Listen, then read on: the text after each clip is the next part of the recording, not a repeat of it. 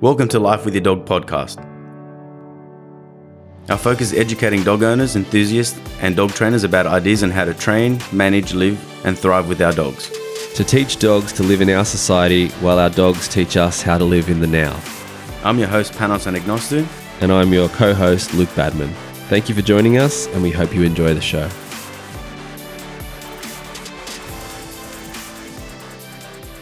Welcome back to another episode of Life with Your Dog podcast. It's Tuesday night. I'm here with Panos, my co-host, and our guest tonight, Farmer Dave from the RuffTRACK organisation. Thanks for coming, Dave. G'day. If it sounds a bit noisy, it's because I've got a big mob of kids that have been doing absolutely terrific and they're playing pool. So if you're bouncing balls in the background and you can hear that, well, that's what that is. That's all right. We love this. This is the first guest we've had who was in a pub while they did the podcast with us. So that's definitely a first. True Aussie. The best. There we go. Yeah, there's lots of old people over there playing poker. And, you know, when you're desensitising a dog to a certain situation, that's what we're here at a pub. You know, we're allowing young people to have fun, have dinner, play pool, and they're all around alcohol. They're all around gambling. They're choosing to stay focused on what they're doing and ignore all of those big diversions out, those distractions out there, and they're focusing on themselves. You know, no different to dog training kids. I love that. For the listeners that probably don't understand and have no context, tell us a little bit about the kids that you're referring to and what is your connection to them.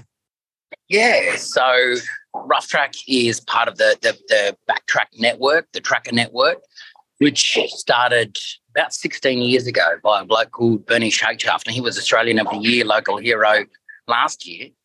And he was honoured for the simple idea that kids who are doing it real tough, kids that are facing long-term jail existence, have come from the wrong side of the tracks, have come from difficult circumstances, may not have mum and dad around, mum and dad might be in prison, mum and dad may be dead, mum and dad may be drug addicts, mum and dad may not just be coping with the young person that they have.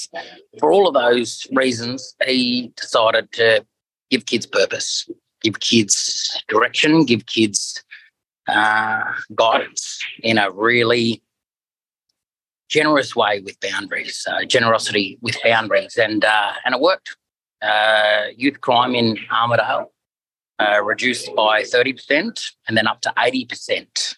And that doesn't happen normally. Like youth crime those numbers don't plummet in double digits like they did.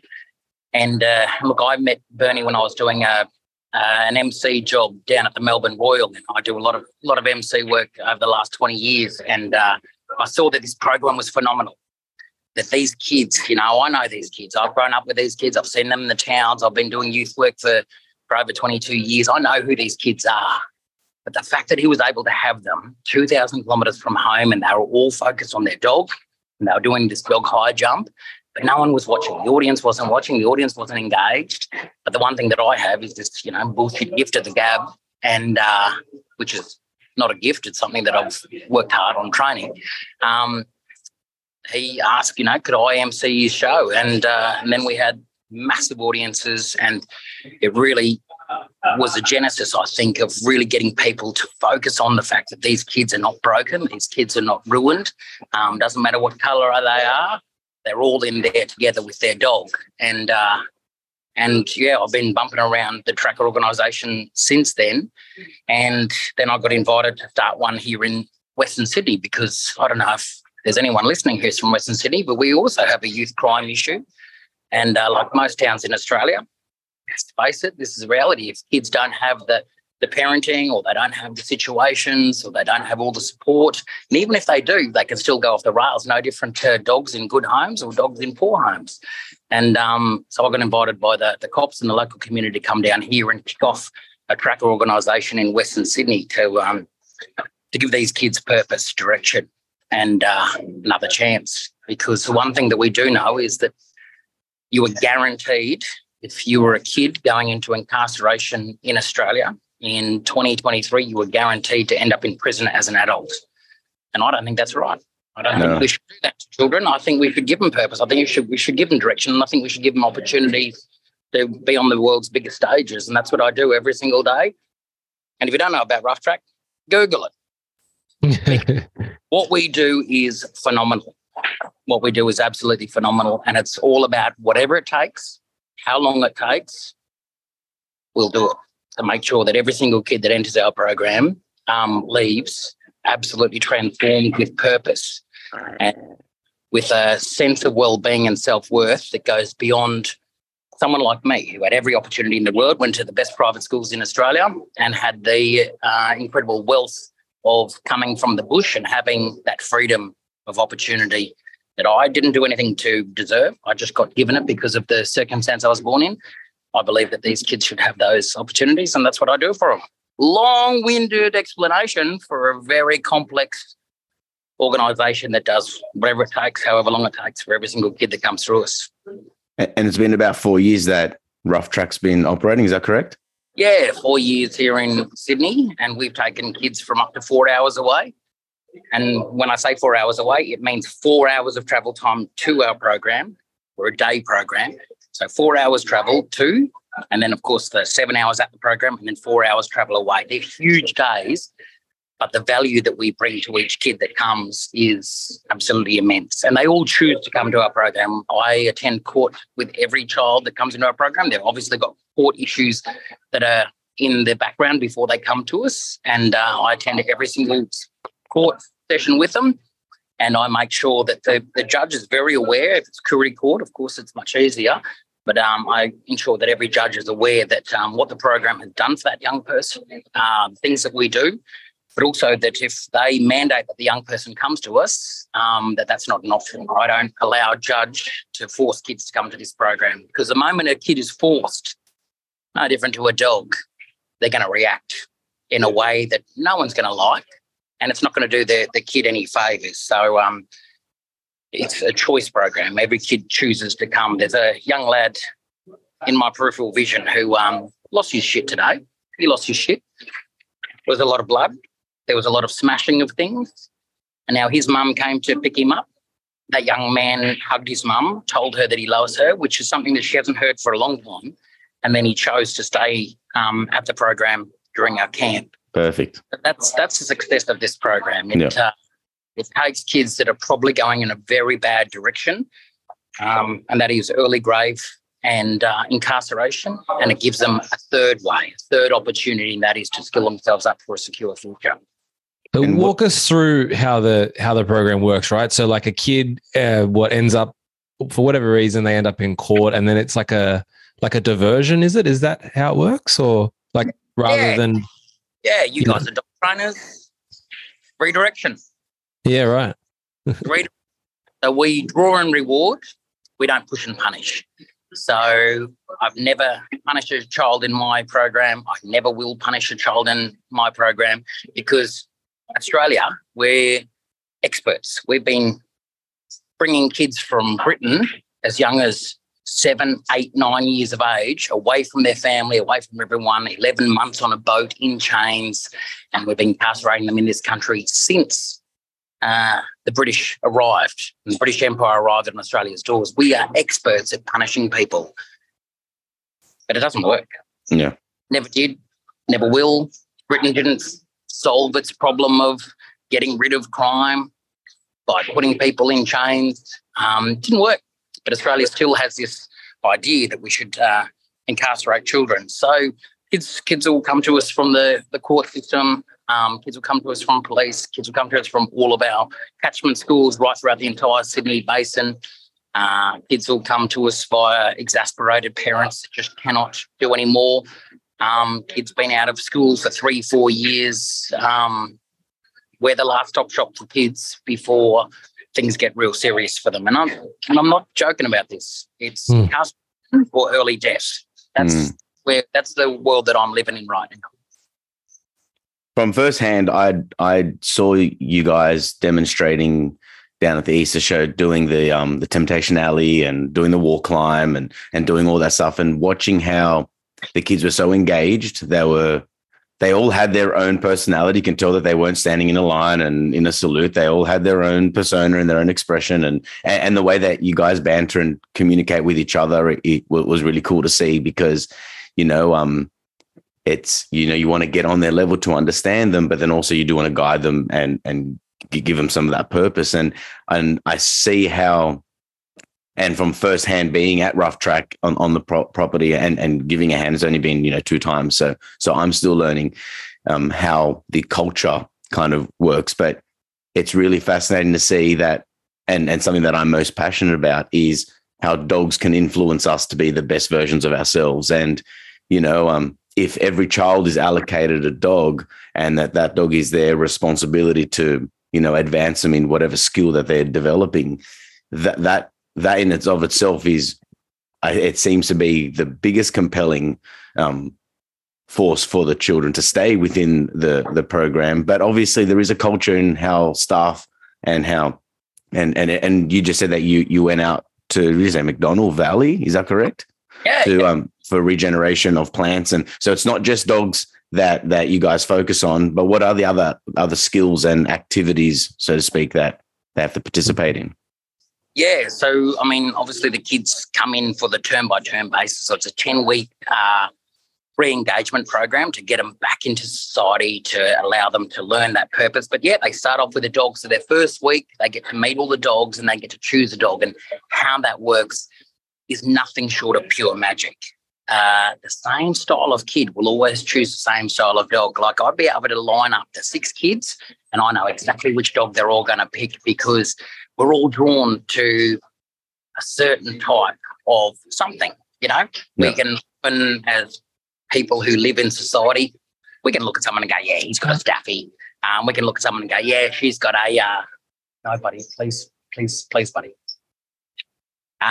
So we've got a pretty easy eye that we can often tell that. Well, with the 4 years of doing this term after term after term, success after success after success, you can see who bonds well. And sometimes kids will bond with the dog that I'm like, I don't know if that's your dog. But anyway, they choose that dog.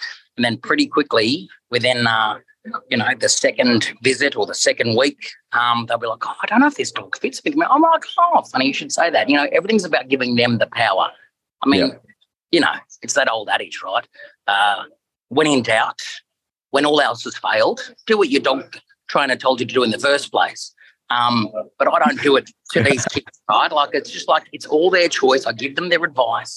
I don't make their choices for them. I don't tell them what to do. It's like, here's some options. Oh, that's a really good option. Yeah. And then I reward those options that I want to get them towards. No different to doing ABC dog training. Is rewarding the behaviours you want and ignoring the behaviours you don't. And very quickly you get the dog that you want. No different to these kids. So, yes, so start off bonding with a dog, training with a dog, and very quickly I'm getting them in a circle with their dog, what we call dog valleying, which is the dog is on its back, exposing its belly, exposing the most vulnerable thing to the world. And I'm also getting the kids to expose the most vulnerable parts of themselves. And I'm going around the circle and I'm asking them all these questions. They're not talking about the dog. They're talking about themselves. And very quickly, the embodiment of themselves is in the dog. So as they train the dog, as they're kind to the dog, as they go on journeys with the dog, as they go around Australia with the dog, the embodiment of themselves is the dog. So it takes the pressure away from them, away from the confusion that teenagers have. We're all teenagers. We know how crazy our heads get. And, of course, add in all the other things that the young people that I work with, drug abuse, drug addiction, from the moment that they were conceived in the womb, oftentimes violence, the horrendous sexual assault that many of the young people I work with have been through, and the torment that a lot of them have dealt with. All of those things can then be projected through the dog, and we can then train the dog, but they're in charge now. They're the driver's seat. And often teenagers have never had the opportunity to be in the driver's seat. And I give them that power, and they're doing it with their dog. So they're fixing themselves through their dog. And, Kelpies. And anyone, Panos, you've got a Kelpie. Anyone who's got a Kelpie knows that they're full-on dogs. The kids I work with are full-on kids. Often the old adage is, farm behaviour worked with feral kids and feral dogs. Absolutely, I do.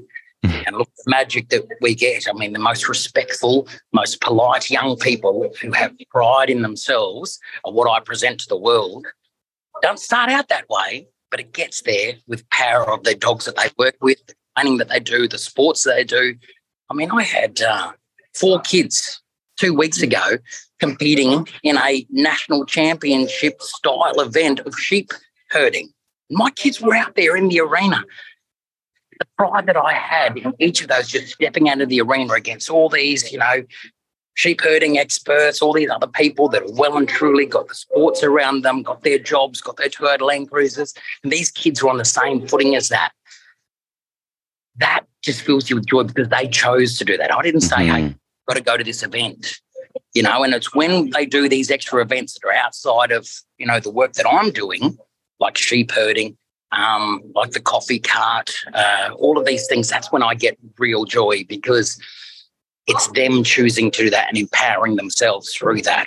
So, yep. And also the only thing that I can do to every listener is Google RuffTRACK, YouTube RuffTRACK, Facebook RuffTRACK. Go on Instagram and check out RuffTRACK because what we do is phenomenal and it can't be explained in, an hour, 10-hour or 15-hour podcast. You have to jump on the socials and just follow the journey of these young people because it will blow your mind what's possible when you take a dog and a kid and you give them the opportunities that I took for granted as a young person. Where do the dogs come from, Dave? Where do you get the dogs from? So the initial dogs were all rescues because, when you're starting out a program, why not use the roughest and toughest dogs, the most violent and vicious dogs? Because if I've got those kids and I've got those dogs, they might learn a few things off each other. And they did. All of those dogs are still with us now. And Hannes, you've met Jimmy. He's the kind, most gentle, that dog got 4 yeses on Australia's Got Talent. But that was one of the most violent and vicious dogs that I've had the pleasure of working with. And they were all those rescue type dogs, rescue. What's a rescue? Did I get him from the surf? Yeah, but anyway, we know. We know. Language, yeah, I'm a rescue dog. Whatever. The dog that got given up on. Anyway, so that's what we started with. And then, look, there was a real thing that I saw in other tracker programs where the kids were having kids. And that's something that I don't think any young person should deal with. If you're not a solid, balanced, fully functioning, fully formed adult, I don't believe you're prepared to have a children. I don't think that you're prepared to do that. And I've seen that. I'm one of 11 kids. I've seen my siblings, go through the trials and tribulations of not being a fully formed adult and then bringing a kid into this world. So I really wanted to teach the kids that I work with maybe to think about doing other things with their life rather than just having a kid and then going, I don't know how to deal with this. And then that kid being in a similar situation that they found themselves in. So we started breeding dogs. We started whelping the dogs. They were all stud kelpies. I spent about $25,000 on the genetics, brought dogs over from Western Australia, Northern New South Wales and Queensland, and we built our own stud.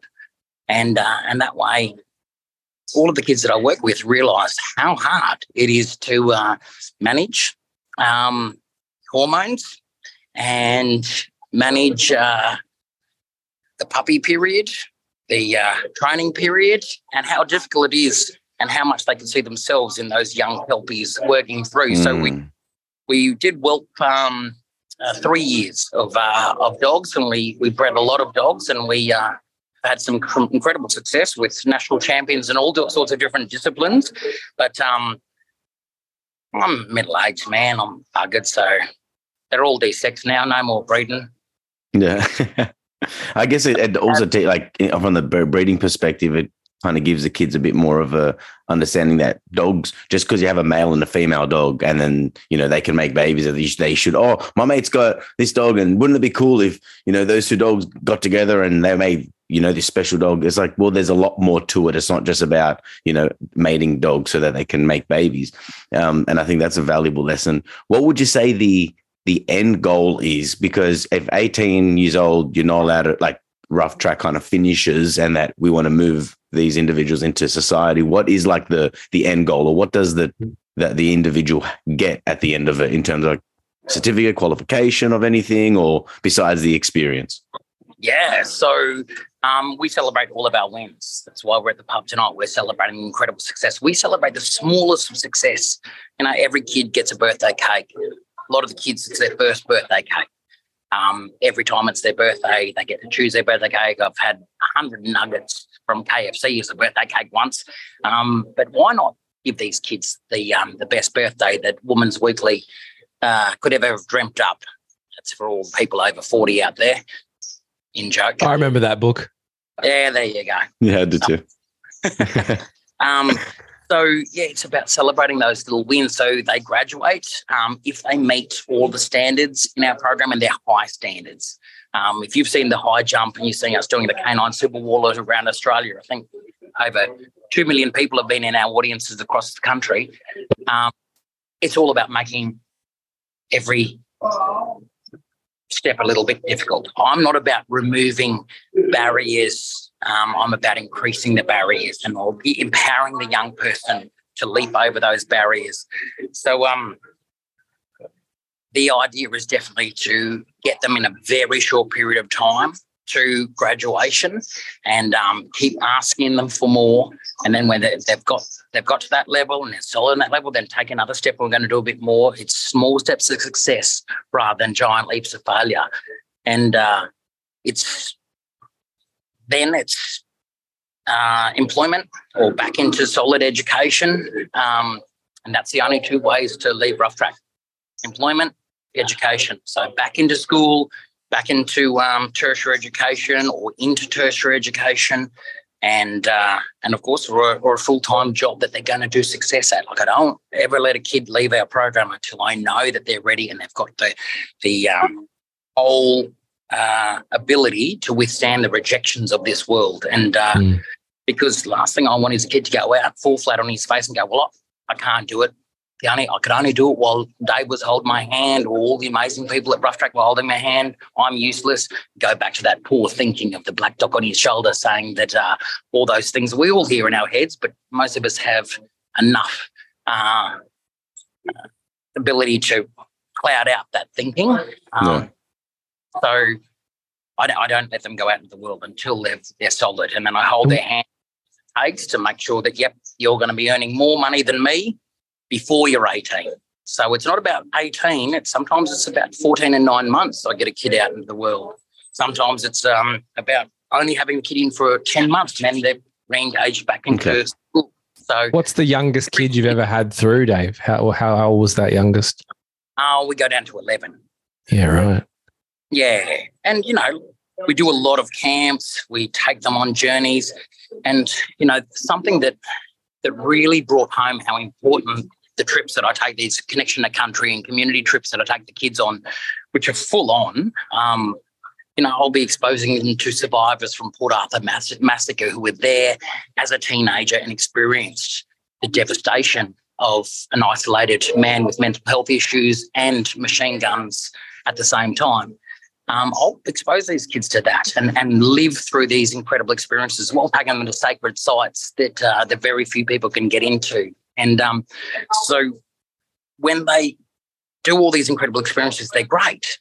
But then at the end of that period, a kid said to me, he was 14 years old, he said, Dave, I've never done anything like this in my life, but you know what I'm the most proudest of? And I'm like, I was climbing that mountain, you fat bastard. Said, oh, no, that was pretty good. He said, no,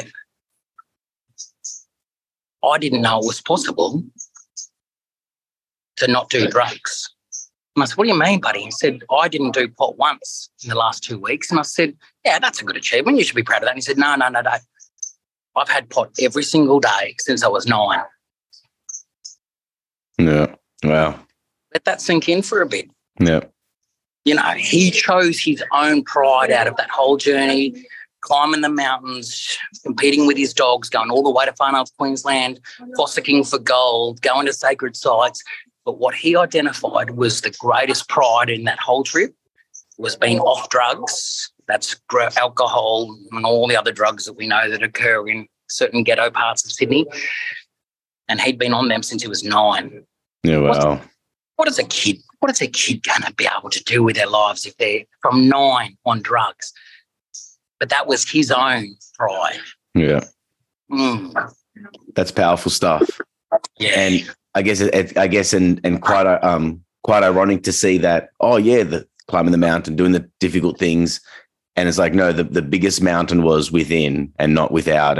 But to get within, you have to do the external work to become empowered, exactly like what we do within behavior modification anyway. It's just really cool to see it within the human, because you can hear the feedback. Hey, Dave, this is my feedback. We're like, you could observe it, but to hear it, I guess it pulls a different string within. And that's just amazing. And I remember Will speaking last week on the phone, and I'm like, what is it that makes RuffTRACK? And it's like, well, it's the dogs. As I said before, I think it's everything. I think a lot of it is you and your personality, the way that, you express life, and a lot of enthusiasm. Your story that you sent us was like super inspirational, and I want to talk a little bit that's going to take some time to delve into, and I do want to speak a little bit about it, because your background, is quite intensive, but you don't just focus on dog training. You're emceeing events. You've been on TV. I saw you the first time ever when I used to watch Big Brother at my family's home when I was young. When was the first time you were on Big Brother? 15 years ago. So I've been familiar with your head for a while, personally, but you have many different, you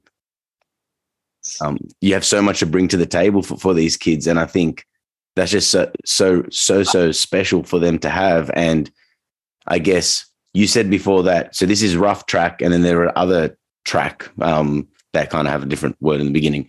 Are they all run very similarly, or are they part of a bigger organization and this is like an off branch of it, or is this standalone? Yeah, we're not like the Catholic education system where we all kiss the rosaries and send our cash to the Pope so he's got a new pair of red shoes. No, it's we're all affiliated. We all follow a very similar belief system, which is all about empowering young people.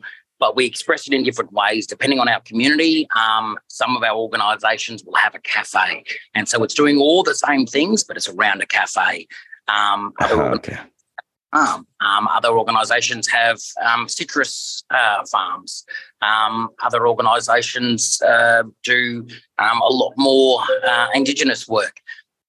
So we're all kind of doing different things. Some are mostly focusing on mechanics, but it's about what suits their cohort, their community, what solves the problems of the community. I'm in Sydney. It's a big city, 5.5, 6 million people. So lots of opportunities. So the reason we do so much, everything from bushfire recovery, fencing, to metal manufacturing, to aluminium manufacturing, to carpentry, to woodwork, to horticulture, to agriculture, to livestock management, these big performances all over Australia. We've got our own coffee cup, we've got our own shop, we do farmers markets, we do presentations, we do speaking events for the young people. So you can see there's a lot going on there because we have a huge catchment area. Yeah. And what we don't have as a problem, boredom. There isn't a boredom problem in Sydney because you can easily go down to the servo and you can flog a few things and you can run off. You can go and bash up an old person. You can flog someone's car. You can smash in someone's windows. There is so much to do outside of the house, let alone in the house with your computer games and doing your drugs. So what I've got to do is whatever it takes, however long it takes. I've got to have so much stuff on offer and give them so much information because they're all, 3-second brains, right? They're all playing TikTok. It's 3 seconds, 3 seconds, 3 seconds. That's who I'm dealing with. I've got to meet them where they are. I'm not turning up in a uniform at the door going, you've got to meet me out here. I'm coming into their space, in their brain where they are, and I'm giving all of that TikTok action and all of that engagement. And they're there going, wow, this is just like TikTok, but real life. And I'm like, yeah. Wow. Let's breathe in a little bit, bud. And guess what? I'm going to put you on stage in a second. You're going to be the thing that everyone's looking at on TikTok, but you're in a real life stage with 30,000 people watching you.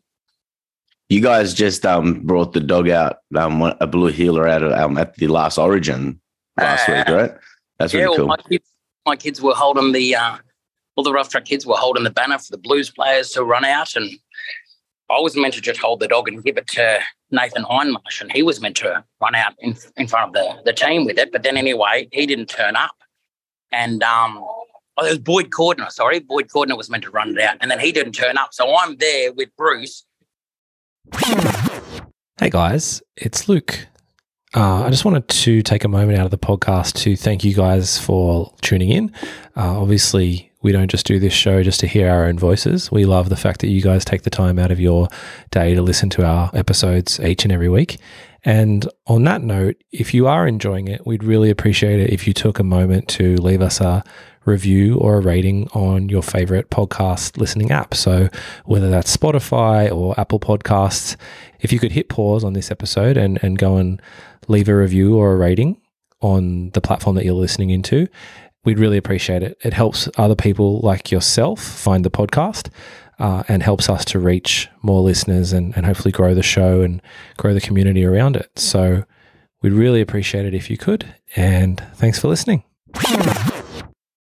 All the players are right there and they are psyched. And if you've never been in front of a State of Origin side, it is no different to, I think, the Persians dealing with the Spartans. These men are on fire. They mean business.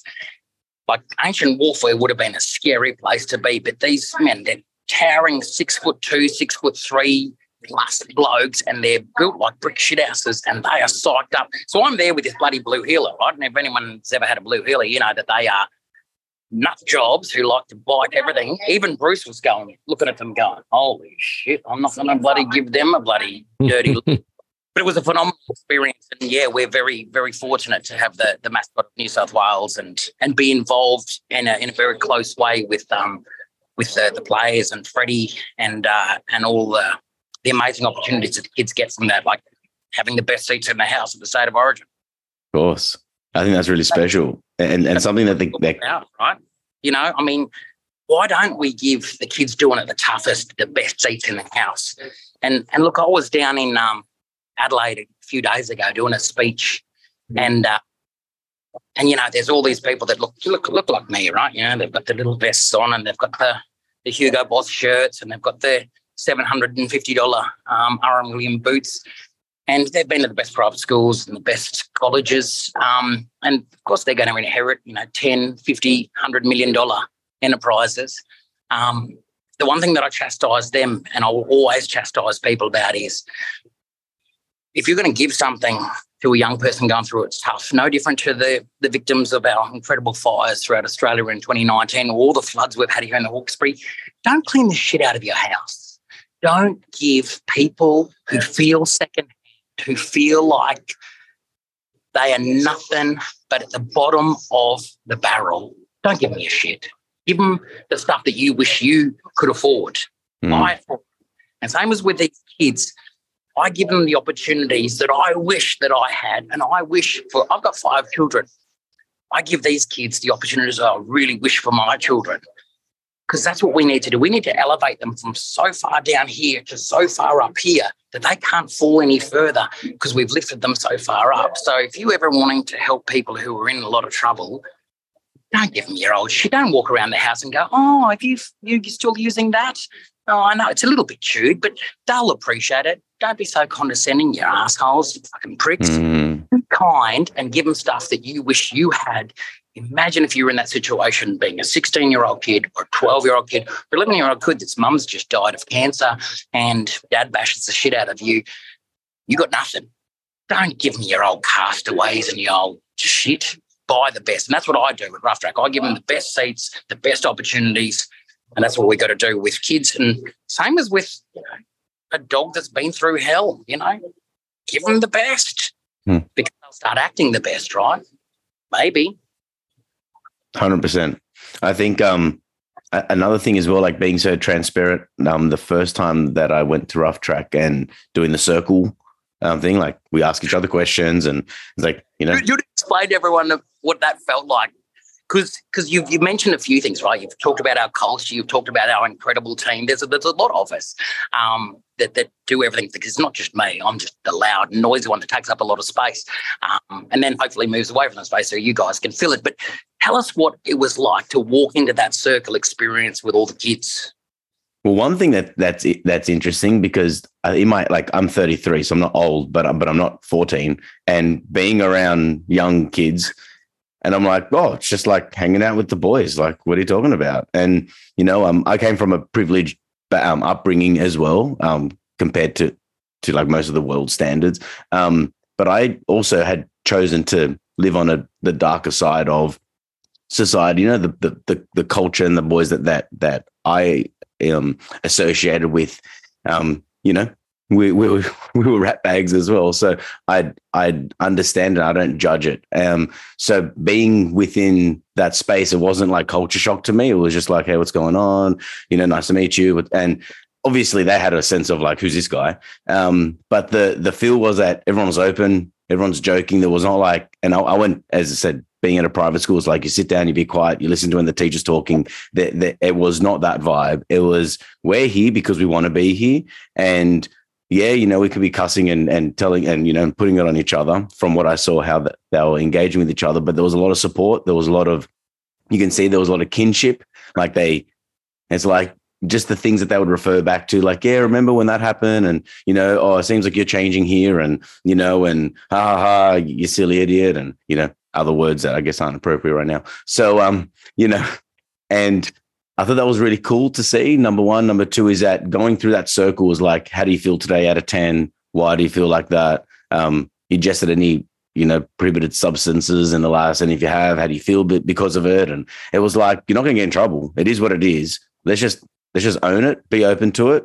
So that way we can hold each other accountable. Because if you're lying, you're kind of lying to yourself. So like, whatever. And taking some of that responsibility, and like kind of, it seemed like they were helping each other out in their own way. I know what it looks like. It's not like, I'm super encouraging of you, you can do this. It's in a different banter. And I guess I will say Aussie banter, if you call yourself, if you I could say the most obscene thing to you, and if it's affection or not affection. And, but that's the point. The point is that let's meet. For example, another thing that it would remind me of is, well, if I can see a dog that's, aggressive, defensive, and I want to build him up. Well, first of all, most people say you should like really flatten that dog out so that he can learn not to do it. And I would say, how about we understand that stuff?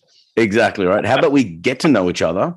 Let me build you up, because usually the dog that's most aggressive, and I'm talking on average, is usually the most insecure dog, where most people don't see that. Say that again. No different to kids, no different to men at a pub. 100%. And I know that feeling, when I was 17, I was attacked, jumped, and I was stabbed in the kidney. And that experience had led me to being, quite traumatized. I didn't know what post-traumatic stress was. I was 17. It was just 3 weeks out of HSC. So there was a lot of changes in my world while this happened. And of course, no one preparing you for the real world on top of having such a, significant event occur. And that's when 6 months later, I met my first dog, and that dog changed my life. And I guess I resonate, hence why I'm open and wanting to help with RuffTRACK, because I see it. Now, if I didn't have the foundation of what my family gave me, then I would very easily be a candidate for RuffTRACK. I just know, because there's a lot of the people that I associated with are sadly not with us, and also incarcerated, or trying to get their shit together now in their 30s. And it's tough. So I can see it while it's still fresh. I still feel like I'm 16, but I know I'm not, with some experience behind me. And I think that's the vibe that I felt. And I feel like once I become more familiar with everybody, it'll become apparent how I could help in my own way, because I know that dog training is people training. It's how good you can communicate with the human so that you can communicate with your animal, because we can't train every single dog, and you can't continue to do this to help every single kid, because there's a lot of kids that need to be helped. So culture needs a change in a way. And I think if RuffTRACK and the idea that it holds can become something that is part of every school system, or part of every community, like, even being in the city. I think it's something that's worthy and that needs more attention. And also, you can try to point the finger at all the darkness in our society, but if you're not spreading light on it, and actually, like, most people don't want to be in those circumstances, unless you become institutionalized. If you go to jail enough, then it's normal to go to jail. Actually, in fact, it's a training ground for, bad behavior. And also, it's like where all my mates are anyway. So what's the difference? Yeah. Yeah. I mean, look, I'm sorry that happened to you, but how wonderful that you've been able to grow out of that experience and be able to empathize again with dogs that have been attacked, and then the behavior that everyone's like, well, you should clamp that down. Don't why be big when someone else is being big? If they're being big, be small. So you're just going to be smashing into each other and no one is going to benefit. So if someone's being big, wow, they're really hurt. So when a kid tries to attack me, when a kid is losing their shit, same as with a dog, I'm empathetic. I'm like, wow, you're really hurt and you're trying to get space because you don't know other ways to attain space, because you're effectively telling me that you don't have the skills to communicate right now what you want, or no one has listened to you in the past. It doesn't matter if it's a dog, it doesn't matter if it's a kid. It's the same thing. Anyone who is well qualified, well versed in dog training, they will see how I run RuffTRACK no matter where we are. If we're doing a mountain climb, or if we're doing a walk through a shopping centre, or if we're out on stage.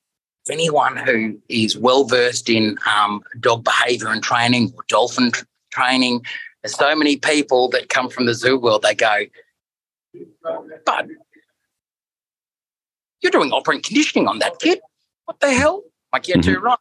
And, I'll tell the kids straight up when they first come on their first day, and this shocks the shit out of them, and a lot of them look at me with rage in their eyes. I say, I'm going to tell you one thing right now, kids. I'm going to treat you like a dog. That's how I'm going to treat you. Every single day you come to RuffTRACK, I'm going to teach you like a dog. And they all go, what the hell? They get big real quick, and then I get real small instantly. And that's my first opportunity to let them get big, and I get real small. And I say, I love dogs. And then Jimmy's right next to me, always right next to me. And I say, you know where that dog sleeps? He used to sleep on my bed, but he's too old now. So he's got his own bed, and the fanciest bed that I can afford. And he gets to go with me everywhere. And I put that dog up on a pedestal because I love that dog. I love that dog more than my own life. And that's how I'm going to treat you. And all of a sudden, that big kid that was like, you call me a dog? Treat me like a dog. Because the world has treated them very differently, with using the same language as me, but then there's a different intent behind it that I'm telling them. And they're like, wow, Dave, you're different. You're big and you're scary, but you're different. And then they get very small all of a sudden again, and then I take over the space again. And look, and I think it's fine to establish boundaries and to be firm when it's appropriate. I think most people try to be firm because they're insecure. If you know what the outcome is going to be, then I think, hey, look, like we could, and I've got a 4-year-old son, so, boundary pushing is happening. You want to be friendly enough to encourage them. And he didn't want to go to jiu-jitsu today. He actually was like tossing and turning, crying. I picked him up. Hey man, we're going because we're going. That's just the discipline of life. And he got another stripe today. And he was like, oh wow. And the coach, what coach said to him and how he felt about it is that there was a learning lesson within that. There's going to be a time where you're going to be upset and you have to do the thing that you have to do. But I know what the outcome will be. Now, there's going to be times where I see that you're legit tired and there was a certain thing that happened today. And it's like, we're not going to go to training today. That's fine. Being firm and fair, I think, is the most appropriate, because that's how you get respect and love. And respect and love don't come at the same time. Like, they do come on two different kind of wavelengths, and you need to nurture both, And I think you can certainly see that with the relationship you have with the kids. I just saw it, especially out on the stage at the Easter show. Lots of people around, and you can see it doesn't take much to have a little bit of confidence to go to the interview or to speak to the person next to you. Oh, excuse me, sir. Like, it takes a lot of courage to first do it, but it's a very easy act. And I think that's from what I've gained from the conversation is the main and most important thing is, can we have like competence and confidence within every situation? And then can you generalize it? And then it's like, we don't like, I tell my clients all the time, I'm trying to get rid of you. I don't want you to keep seeing me. So once I get rid of you in a good way, go out and do the things that I showed you to do and make it part of your life. And that's the main passion of, and my main passion of getting into dogs in the first place is, can you be better because you need to show up for your dog? And I don't want to sell that because I don't think anyone will call me, but it will be something that definitely gets wished into the mix without them realizing, until they realize, oh my gosh, I have to do the work. And if you get the benefits, then it's like, yeah, sweet, it's on you, right? Not on me. I think that's awesome. I wanted to jump in. No, go. Can you give us let's say your best example, Dave, of like, let's say your biggest success story in terms of a kid who came through and then what they were able to go on to achieve after that? Yeah, absolutely. I mean, there's 100 to choose from. Might be hard to pick one. Yeah. No. Every single one of them I could rattle off, but I suppose I'll go with. We were talking about rangers before. A young bloke who came in. His headmaster sat him down, and she drew a box on a piece of paper, and then she said to him, "What's that there?" And he's like, "Oh, fucking box." And she said, "It's a box." And then she put some lines on it. And he said, "What's that?" And then she's like, "Jail." I said, "Yeah, two things that I just drew. One's a box and the other one's a box." And I think you can read between the lines, guys. We're talking about a grave and a jail cell. And she said, "The only place you're heading, bud. It's the only place you're heading." Things weren't working for him. He had a very difficult home life. He'd lost a very important elder in his life, and he was lost, and there was a lot of poor guidance around him, and he was angry. He was very angry. And so there was a lot of reasons why his headmaster was saying that to him. He was probably my second or third intake, and just so we know, by the time I got to his intake, youth crime in the Hawkesbury had dropped 32%. By our third intake, 32%. So we're not talking 5% or 6%, we're talking 32% youth crime had dropped by our third intake. And look, this young kid, we had our ups and we had our downs like every single kid in our program, the RuffTRACK roller coaster we talk about. And they learn that the ups and the downs, but it's how you pick yourself back up. It's how you recover from those big emotions. It's how you come back with a newfound sense of ownership and responsibility of your own actions that's breaking the cycles of your ancestors before you that have been put in similar situations and didn't know the strategies or the toolkit to pass on to you to be able to get out of these situations, big emotions, explosions, and terrible outcomes or catastrophic outcomes. So, he, through a very long journey of taking him right around Australia, of giving back to community, of helping in the flood, helping bushfire, affected people, and really learning the real side beyond the horizon, outside of the Hawkesbury region, going beyond the Great Dividing Range out to stations, right across different parts of Australia, and being exposed to so many things that broaden that young man's mind. He has obtained a Cert 3 qualification in rural operations. It's a modern jackaroo ship. And if you don't know, if you're not one of the 1% of Australia, a jackaroo ship is how the wealthy people of Australia have kept their wealth. So they've got kids who have got a silver spoon in their mouth, and they send them out for 2 years onto a station. And they learn all of those skills. And if ever you want to be a wealthy Australian, hot tip, just do a jackaroo ship. Send your kids out in the jackaroo ship. That's how wealth is kept by a very small elite that run Australia. Prince Harry did one. Prince Charles did one. I mean, you know, the wealth of the British Empire have always done this.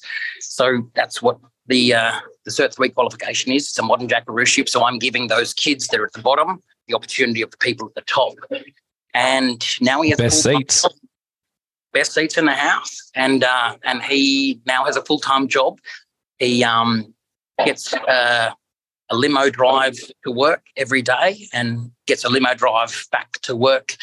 He has one of Australia's most famous, best-looking celebrities that has ever walked the face of this earth as his chauffeur. And, well, you've met Ashton. I'm his driver. But no, so in all seriousness, he's now back. And so why do I mention he's probably the one of the 100 that stick out? Because he's chosen with all of the incredible skills that he got that could have gone anywhere. Like so many of the kids go to these amazing opportunities and amazing jobs, you know, driving excavators, earning $2,000 a week, being concreters, traveling the world. Kids go to the United States of America and do incredible things work-wise. The reason he stands out is because that young man now gives back to other kids, and he works in the program to support the kids that are very closely behind him, and he proves to them every day, no matter how hard this is right now, I'm the evidence. I'm the living proof that you will get through this and you can come out the other side. You know, I turn Eshays into Aussies, and you've met Ashton. He's a pretty good example of an Aussie. But he turned up on an Eshay. Well, I guess I would also, from hearing you say that, in the next 4, 5, 6, 10 years, that's going to compound, because there's not going to be adults telling children what to do, but then you have, you know, young adults telling the youth how to do things, to have responsibility. I think that resonates on a different level than just having, because not everyone's going to be the enthusiastic Dave like yourself. That could be tough. I think there's a different element that you bring, but if I think there's that culture and that can kind of compound onto itself, and then it can kind of spread. When you said before, three kids have come through RuffTRACK, and then everything went down by 30% in terms of youth crime intake. So we take 6 to 8 normally. Okay. And then by the third one, crime had gone down by 32% in the Hawkesbury Area Command. That's wild. Huh. It's mind-blowing. I mean, I throw all these statistics out at you. They're mind-blowing statistics. I mean, we get 80% graduation rate with our kids. We get 100% of our kids not go to prison. Remember, the goal was 20%. We're getting 100%. Dogs work. It's not rocket science, right? You draw and you reward. You don't push and you punish. You reward behaviour you like. You ignore behaviour you don't. You use generosity with boundaries. We can change the world. It really is simple. I mean, we're so caught up when it comes to dogs, when it comes to kids. How can we complicate the fuck out of this? Nah, you know, it's simple. If you want this, reward it. If you don't want this, ignore it. Why does the kid in the back of the class make the most noise? Because he desperately needs attention. If you give that kid attention, he's got what he wanted, so he's going to repeat the behaviour. Ignore the little shit and he'll just shut the hell up. Really hard to do. But then again, aren't we all meant to be adults? And aren't we meant to have discipline, self-discipline? We're so busy. So many adults are putting discipline on others. We forget that we're the ones that are meant to be disciplined. We're the ones that are meant to have constraint. When they're big, let's go small. I guess it does also bring on so much about, well, why is youth crime such a big thing? Why is it that, you know, our society is, you know, fragmented and broken? And then I guess that's a whole rabbit hole that we're not going to get into. And I guess I can kind of bring us down philosophical paths. But to kind of stay grounded, it's that there's so many things to address that it's like, let's just keep it simple. If we can find something that's pragmatic, that works, and that also that connects us back to the land, whether it's animals, whether it's regeneration of a thing, or whether it's building something, like it's something less technological in a way, but it also does bring a lot of purpose. And purpose isn't about having a job and being tired by it, but having a purpose is being fulfilled, like biologically, mentally, and physically. And I think it seems like RuffTRACK is doing that, and using dogs. All right. Kids need something in their hands. We've got these amazing opposable thumbs and all these digits and this incredible ability to grab stuff. I mean, your little fella, he wants to grab stuff, so you're giving stuff for him to grab, right? They want to grab something. Dogs are the same. They've got a mouth. They want to put something in their mouth. So they're going to grab. If we don't put something in their hand, they're going to grab it. And they're going to grab a knife and grab a hammer. They're going to grab a spray can. They're going to grab some joints. They're going to grab some pills. They're going to grab something with their hands if you don't put something in their hands. Good point. So I put a leash in their hand, and then I put some treats in this hand. And then after I've done that to start with, and they learn that there's this crazy thing out there called rewarding behavior you like and ignoring behavior you don't like, which is different to what many of our kids learn, which is violence, violence, violence, violence, violence. You piss me off, violence. You are there, lots and lots of love bombing, because often the parents aren't self-regulating, which, they don't really know where they stand. They get very, very confused. It probably reminds you of many of your dog clients. But yeah, it's pretty straightforward. It's pretty simple. Redirect a behavior you don't like. What is the good intention in the bad behavior? What does my dog want to do right now? What does this kid want to do right now? Well, righto, we're going to give you what you want. You want something in your hand right now? Here's a tool. Oh, you don't know how to use it? I'll show you how you use it. Here, you have a try now. Yep. And then now we're going to build up and we're going to go up a step and we're going to start pulling an engine apart. Oh, you've got purpose now. Oh, you want to pull the rest of the engine apart? Righto, away you go, buddy. I'm going to step away. You're having fun? Yeah, good. Geez, you do. Oh, you want a bit of advice on what that is? There's all these opportunities once you redirect. But you've got to remember, what does my kid want? Yeah. And I've got to give it to them. I'm not going to put a cage in front of them, because you cage your kid in care, they're going to explode. You cage your kid in whatever, they're going to explode. Same as with a dog. We've all seen dogs, as soon as you put a cage around them, they go crazy. I would too. Got to think outside of the box. What is the good intention in the bad behaviour? How can I harness that and give the kid what they want? Society gets what they need, which is a fully functioning adult that wants to make a contribution to society. That's powerful stuff, man. I love that. Besides people sharing this podcast with their friends, when you're listening to it, how can people donate or even give back towards RuffTRACK? How can they help out in any way? Yeah, look, we are always desperate for money. I mean, in order to have good quality people work with our kids, and I totally believe that people should be paid to do incredible work with incredibly difficult situations. So anyone who donates to us, know that you will be donating to funding the most well-resourced organisation to really holistically and flexibly do a wraparound service for kids, everything that they possibly need, from the food that goes in their bellies to the best trainers that can support them and give them the advice that they need. You can just go to our website, RuffTRACK.com, and it's spelled like a dog, like rough, rough. So the kids actually came up with a name.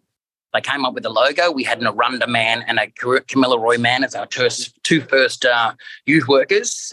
If you don't know, Arunda Nation is in the centre of Australia, where a lot of our dot paintings comes from, and a Camilla Roy man, which is quite slightly different art, comes from what's now central New South Wales. So those two guys gave us the artwork for our organisation, and of course the kids came up with the name. So it's RuffTRACK, RuffTRACK, and we're just a .com. Or you can find us on all the socials, except for TikTok, because the kids get enough TikTok just from being in the vibe of Farmer Day. I love that technique. Anything to add, Luke? Thanks for doing what you do, mate. What I wanted to ask you is, what, like, through all of this, what would you say is the biggest thing you've learned over the last? It's 4 years now, right? Like, what's your biggest takeaway from all of this? If you can put it down to one thing. Yeah, it's great. One thing. When in doubt, if you don't know what to do, be kind. Yep. If I don't know what to do in any given situation, I'm just kind.